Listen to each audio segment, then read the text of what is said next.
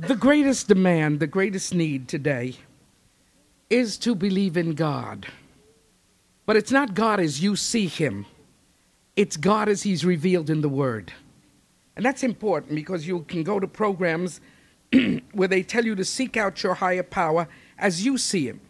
And so that higher power may be, hey, a little bit of everything, a little bit of nothing. And that's not the way it is. The Scripture tells us that we must believe, but we believe in the God of the Holy Scripture, and how perfect this choir interpreted it in their music and in their presentation. Our greatest demand, the greatest need on the face of the earth today, is to believe in God. Now, the scripture I read has to do because faith is our access to God. It's not your denomination. It's not your religious or orientation. It's not if you're Catholic, if you're Protestant, if you're Episcopalian, that's not it. If you're Pentecostal, that's not it. Our faith has got to be in God, and we must believe in God as the scripture presents it. And so that belief is very simple. In the Old Testament, God the Creator, Jehovah the Lord God Almighty. And it's not the Jehovah of the Jehovah Witnesses, because the Jehovah of the Jehovah Witnesses totally leaves out Jesus Christ. They carry him right on into the very end of time and to the great fights and the great battles. It's not that way. It's not that way. Jehovah is the name, one of the names, and he's got over 13 names. So you can choose all the different names of God, Elohim, and so many others. And on to Jehovah, you've got Jehovah Shammah, Jehovah Jireh, Jehovah Nissi, you've got all of them. He is the Lord God. And it's important to know that, because I meet so many people that have religion like scrambled eggs. And they throw in a little of this, and they throw in a little of that, and they give you a little pepper, and they give you a little salt, only so that you can grasp onto something that you recognize. It's okay. It's not okay. You've got to know, thus saith the word of God. Now, faith is our access to God. It's our access to God. God promised to Eve that although she had committed that mistake, and Adam, thank you, I was going to call her Abel, sorry Abel. Adam followed in her suit, and had it been the other way, that's the way it would have happened. Adam would have eaten, and her name, Eve, thank you. It's getting a little difficult. Eve would have followed in suit. So don't get hung up on the man or the woman and the man. The Apostle Paul gets pretty hung up on it, but he doesn't hurt my feelings, because it's just a matter of that's the way it was. That's the way it was. Now, God gave this promise to Eve, and she believed it. She believed it. If she hadn't believed it, when Cain married, thank you. I think I'm going to turn around and preach this way. When Cain murdered Abel, had Eve been a woman without faith, had she been a woman without the promise, had she been a woman that, forget it. But she wasn't. And that's why her next son is called Seth, the son of the promise, the continuation of God's word, God's giving. So it's so matchless. I want you to see how faith is the access to God, how faith is the way we reach God. And then we come to Jacob. Well, let's go to Abraham. The scripture says that Abraham, God called him and he obeyed, and he had quite a traveling situation, and he went from place to place and finally came to Canaan, where God wanted him to be. Now, when he arrived at Canaan, then God took him out, and this is where I say God is so romantic. I love that verse in the 12th chapter where God, tells him, get out of your tent and look up to the starry sky. To me, that's romantic. A night filled with stars. What can I tell you? Nothing can beat it. And so he was looking at the stars, and God made him the promise, as the stars of the heaven, and as the sands of the sea. You say, oh, that's quite an exaggeration. But don't you know, the only way we learn is through exaggeration.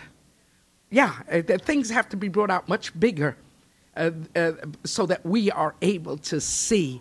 And that's why repetition becomes the secret of learning.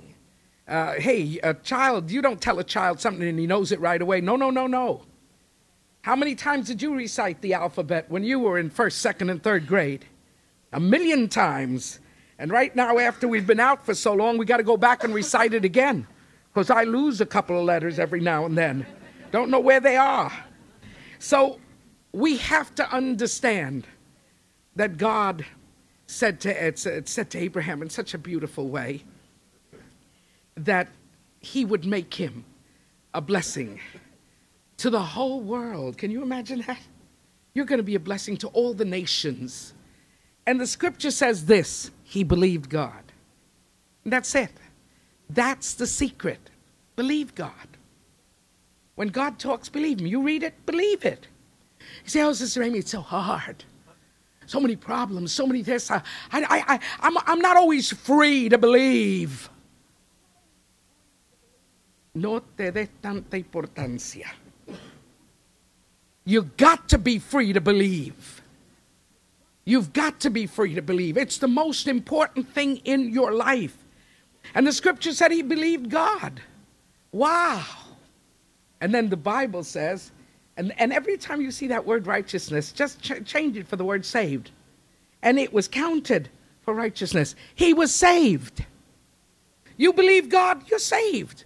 Has anybody ever asked you the question, are you saved? And you feel kind of ridiculous. You wonder if you have to go through your whole standard of faith. You wonder how you have to explain it. Oh, his righteousness saves us. We are saved. And don't be afraid to say, are you saved? Yes, I am saved.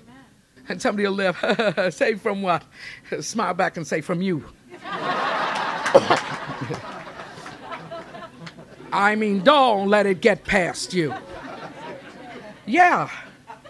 Right, because the most important thing we have is our faith. Some yo-yo's going to come and take it away from us. And it happens. You start to feel guilty for believing. You start to scratch your head and wonder. No, don't. Then we have the case of faith, our access to God. I think of Jacob. When I studied the life of Jacob, I didn't like Jacob, and I didn't know why anybody called their kids Jacob. You should call him Israel, not Jacob. Jacob's the wrong name. Oh, I'm sorry if there are any Jacobs here. We'll work on the name. Well, anyway, the thing is, what happens? What happens? Why are you picking on Jacob? I'm picking on Jacob because there is another synonym involved here. There's another connection that's similar. When does Jacob get saved? He was born in the holy line. He belonged to the holy family. He is one of the holy patriarchs. ¿Qué más? What else does he have to be? He wasn't totally surrendered. You see, that's where our faith becomes a joke. And we've got to be careful. We've got to be totally surrendered. And you say, Sister Amy, what do you mean? I got to walk around like a saint? I got to get holy overnight? No. Your surrender has to do with giving yourself totally up to God within the measure of your faith, within the measure of your knowledge. Do you understand what I mean? In other words, you say, Sister Amy, I'm not a strong Christian, I'm weak. Well, turn that weakness over. Give it to God. That's surrender. No, but all I did was give him my weakness. No, well, give it to him. Because if you give him your weakness, he in turn will give you his strength. But if you don't turn over your weakness, you'll be weak forever. Do you understand what's happening? Faith is not something God wants to catch you in. Faith is something God wants to give you because it's appetizing enough for us to say, I want it. Oh, faith is so good, folks. Faith is so healthy. Faith takes such a load off your back. Faith makes you know that he does it and not you. What a blessing. The day you find out that you're not in charge in this sense of saving yourself, he already took care of that. It is so marvelous. It is so marvelous. He's in charge. Well, if he's in charge, surrender. That's why the greatest moment in Jacob's life was when he became Israel. And how did he become Israel? When God said, "Let go of me." The angel said that. That was God wrestling with him. And he said to God, "I won't let you go until you bless me. I won't let you go until you bless me." And he didn't. And he was hit by the angel, by the good Lord. And I love that next verse. He crossed Kidron limping, and limped till he died. And that limp just happened to be the sign of his surrender. So don't be afraid to limp. Watch the whole church go walk out limping now. Don't be afraid. When God gives you something that kind of throws the keel over, you know why we have most of our spiritual battles? Because we don't surrender. We want to be king on high. We want to be queen for a day, a week, a month, a year, a lifetime. We want to sit around on our own throne and command. Well, you can't. You can't. Matter of fact, you know what God says? He said it to Peter. If he had said it to me, I would have left. If he had said it to me, I wouldn't have been one of the 12. He says, "Peter, one of these days they're going to take you where you don't want to go. You're going to walk where you've never asked to walk. One of these days, exactly what happened to me over there is going to happen to you." He got so scared, looked up and saw John. He says, "What about him?" Because we don't want to go alone. We don't want to go alone. If somebody's going to fall, we want to fall with him. Or he fall with us. And that's what Jesus said to Peter so carefully, with such great love. It's none of your business what happens to him. It's just you. Isn't that marvelous? Our access to God is through faith. Just believing him. That's why faith is so beautiful. You don't have to share it in the sense of what is yours. Do you understand what I mean? You don't have to share it. You say, "Sister Amy, we have to sow the seed." Yes, yes, yes. But what faith is yours, don't give it away. It is yours. It is your treasure. Hang on to it. Covered it with all of your life. What shall I say? Let it grow within you. Let it be your light. Let it be your strength. Let it be. You say, wait a minute. Aren't we supposed to share our faith? No, you keep your faith. And you share the seed of the gospel, which will be giving faith to somebody else. Now, this is important. It's very important. Now, this the scripture said, and that's what you read about, faith can be renewed. So if you say, "Sister Amy, I don't know where, but along the tracks somewhere, I lost my faith." Well, thank God that the Bible says that your faith can be renewed. Jesus, or better said, the Jews cut themselves off through unbelief. They did. They cut themselves off. But Jesus says, don't worry about that. Because when they were cut off, you were grafted in. Isn't that great? We're on this immense grafting of this glorious tree that reaches to heaven. Why? Because our faith grafted us in. Just the way Abraham, just the way Jacob. These are men before the law. Just the way Eve believed. These were men and women before the law. Just the way they believed. We can believe. There's nothing stopping us. Now, if the Jews believed, we can compare them to ourselves. Because if they went through their experience of unbelief, can they be renewed? Jesus says, yeah. And guess what? There's room in the same branch to graft them in. That's why I love some of the Jewish people that get up and give testimony and say, I am a completed Jew. I like that. I like that. Because a Jew isn't completed until he has Jesus in his heart. Jesus is Messiah. That was the hope, and that was the great importance. Now let me share this with you. The scripture tells us that God's mercy is unbelievable. I want to just read that 34th verse in 11, because it's too much. It says the following: who can know?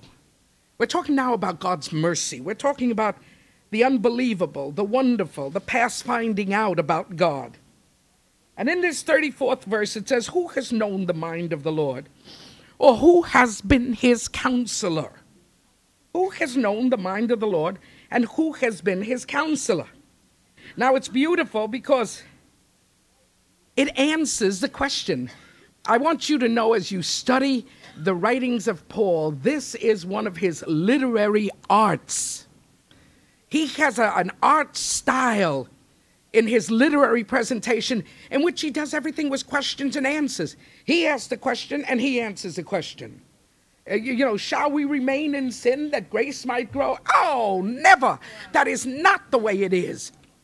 Because he speaks about how overwhelming grace is. When sin abounds, grace overabounds, superabounds. Well, if it superabounds, then we can stay in sin, because then it'll come and superabound. No. That's not the way it works. Oh, it's so beautiful. Now, his literary art takes us now. Who has known the mind of the Lord? Who has been his counselor? Who has ever given to God that God should repay him? You know what I love about this? It answers all the questions of sheer sarcasm that this world gives us. And the world does give us sarcastic. Who can know the mind of the Lord? The answer is his mind is unsearchable, so no one can. Who has ever given to God that God should ever repay him? And I wrote this down, and I think you'll enjoy it. He owes no one nothing. Isn't that marvelous?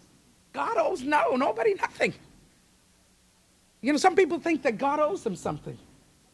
God owes you nothing. And listen to this. And he can't be bribed or induced. Isn't that interesting? We do it. Sometimes our times of fasting become bribes. Lord, I'm going to fast today. And tomorrow you're going to answer my prayer. Well, you can go on fasting till Jesus comes, and you will neither bribe him nor induce him. Prayer is only for, fasting is for only one reason, and keep this in mind. Keep this in mind. It's so that your spirit and my spirit are made ready for prayer. It's eliminating breakfast and praying and reading the Bible, eliminating lunch, praying and reading the Bible. In other words, it's changing material food for spiritual food. That's all it is. That's all it is.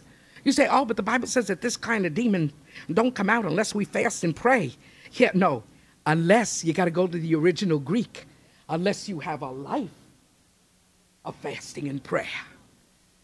A life of fasting and prayer. Not that you stop for that minute and take care of this.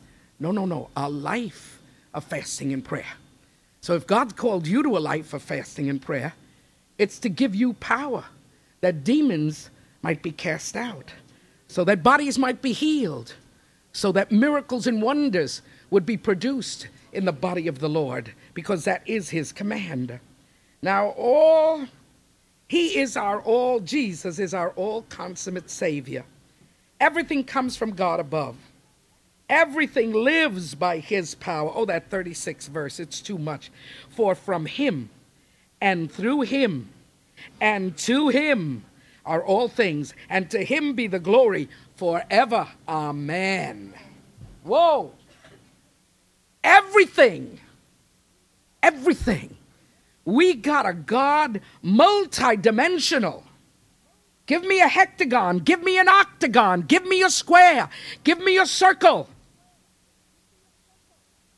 All consummate. Covers every base. Covers everything. And everything lives by his power. Everything for his glory. And the Bible says, to him be the glory. Now, what is faith, folks? The answer to this question is found in Hebrews 11. The answer to what is faith is, what is faith? It's the confident assurance of what we want. Isn't it interesting? When you pray, pray believing. This is what it means. It's a certainty of what we hope for is waiting for us. You say, Sister Amy, suppose what I hope for isn't right. Suppose what I pray for isn't right. That's all right. That's all right. You pray. God will twist the prayer till it meets the need. Because you don't know, and I don't know. Sometimes we pray for healing and God wants to take the person home.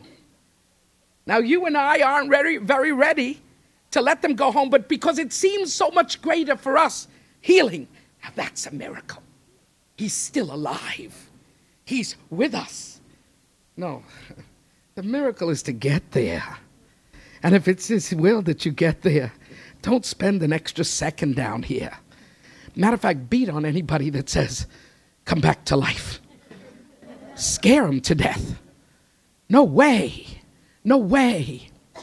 Because that's what faith teaches us. Faith teaches us that life does not hold all the secrets. That this isn't the place. This isn't heaven. Now you say, Sister Amy, but I want to leave. I want to live. Well, fine. You will live. I promise you, you will live. If you got faith, you have the confident assurance that you'll live. You'll have the certainty that healing will come through for you. The only thing is, always remember, no matter what you ask, thy will be done. Just throw it in there. You say, Sister Amy, sometimes I don't want to throw it in. Throw it in. Throw it in. It's safe. Even the scripture says, what's faith? Even when it's not visible or seen. In other words, what you're asking for, God knows what you see, although you can't see it.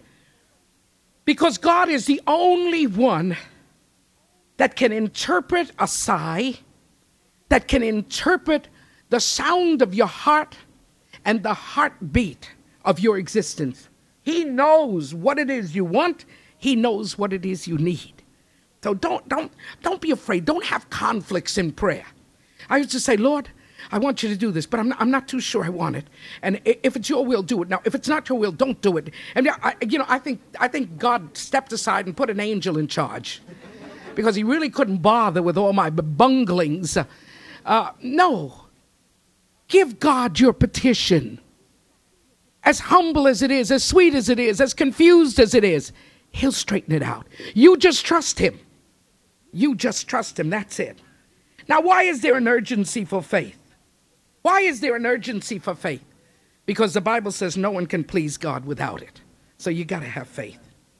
Anyone who wants to come to God must believe that there is a God. If you don't, you're crazy. Do you understand what I mean? If you go to God and you don't believe in God, you are crazy. Yeah, and there are a lot of people that are crazy on the face of the earth. You got to believe that He's there. That's the only way. That's the only way. You've got to believe that He is there. And the scripture tells us that. The scripture tells us that. We can't please God without faith. And anyone who wants to come to God must believe that there is a God and that He's a rewarder of those who sincerely look for Him. What does that mean? It means even if you don't get what you want, God is still going to bless you with something that you never dreamed you wanted, you never dreamed you needed. He will give it to you. Why? Because He's a rewarder of those who diligently, sincerely seek Him. Oh, I love that. In other words, He's going to come through anyhow. Isn't that marvelous? Oh, I love that. Where does faith begin to take shape in our hearts? Sister Amy, how do I know I'm a person of faith? Well, you got to believe God is who He is. That's how simple it is. You say, well, I believe in God. Remember el jibarito? ¿Tú crees en Dios, mijo? ¿Y qué tú crees? ¿Que yo soy un animal? In other words, do you believe in God? He said, what do you think I am, an animal?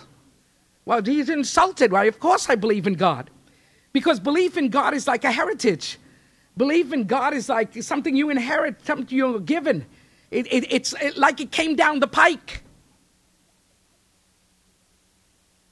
You got to believe God's promises. In other words, that God will do what He says.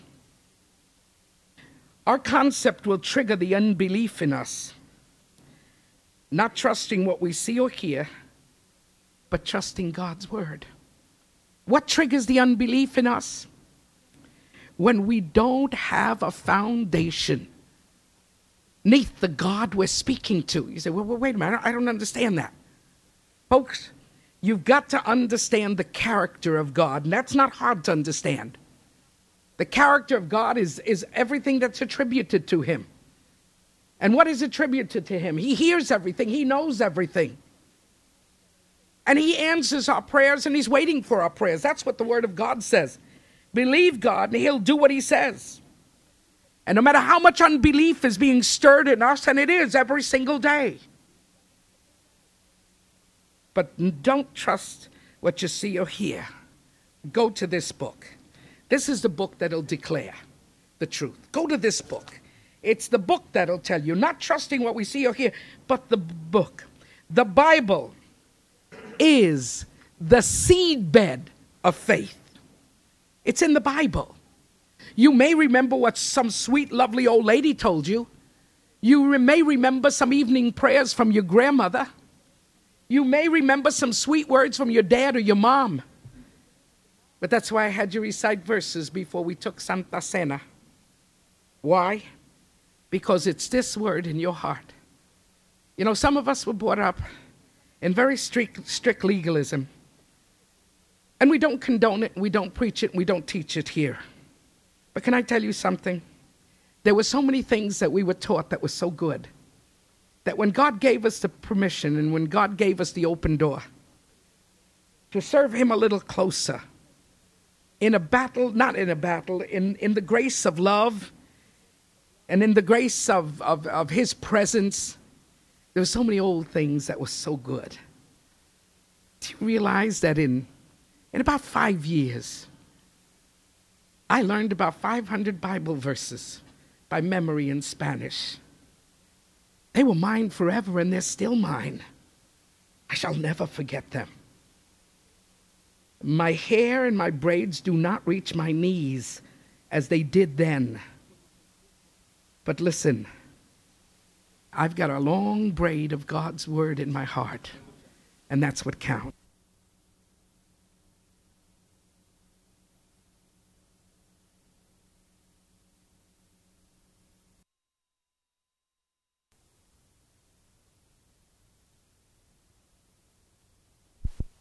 They taught me the beauty of prayer and of waiting on God. There are things I don't do any longer because I know God doesn't require them from me. But there's so many more beautiful things that I do that I found out. Let me share this with you, and I hope in this conclusion you'll understand me. Faith brings God to us, and the essence of God is love.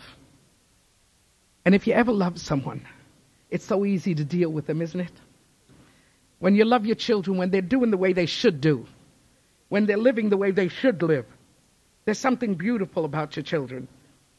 There's something that's overwhelming. Love is the only force that's irrational, and it's okay. Isn't it the truth? It's okay. It's irrational, but it's okay. You know, sometimes we can have little arguments on how much to give to God. And sometimes we have these little fights on, do you give gross or do you give net when you tithe? And some people say, well, I don't give gross because I don't take gross home. What I take home is net. Yet, when you were assigned to the job, you were assigned gross. You weren't assigned net. And maybe you wouldn't have taken it. Maybe you wouldn't have taken the job if they told you the net. Because that's the way it is. Okay? Now that becomes a problem, and when you're looking at the mathematics of it, oh my God, gross and net. I'm not going to get caught in that trap. I can barely give net. Se olvidó. Se acabó. Finish. But guess what? When you start loving God, you couldn't care less. You couldn't care less. You say, Sister Amy, then I don't love God? No, I'm talking about me loving God. You understand? Individually. If the Lord said your whole paycheck, I'd give it to him. I have no problems with that. Says, oh, sister, but we have necessity. Listen, if God asks you for a whole paycheck, it's because somewhere on the curve or in the wave or in the snowflake, there's a double portion coming for you. God never asks you for anything in which he's going to bind you up. And I'm not saying, I'm not proclamating this today. You make your decision. But I'm going to tell you something. When you're madly in love, you have no problems. You have no problems. Sometimes my kids used to say, Mom, I need $5. We're going out tonight. And I used to say, in my mind, 5 pesos no da para nada. And I always handed them 10 or 15. Oh, Ma, I didn't need it so much. They always took it. Never turned it back and never bought me a present with it. Okay? But what was the matter with me? Was I being... No, I love them, and I want to make sure that they have everything they need. Until the day of today, I feel the same way. Because I love them. And there's something sick about love. Say amen. There's something good about love. When you know somebody loves you, ay, dale el mundo entero. But the real love is God's love. So when you think in terms of love, how easy it is. When you have faith in God. And it's the only way to have access to God. He loves you, he loves you, he loves you. Would you just take a half a second, a half a minute rather, tell God how much you love him? Just tell him, just tell him, just tell him. Just tell him how much you love him. Lord, I love you. I love you. I love you, Lord. Just tell him how much. That's all, that's all. Just tell him how much you love him. Would you be willing to give your life for him? Would you be willing to just live with a smile on your face for him forever? Would you be willing to let the world see in your face and in your life that you believe? Amen.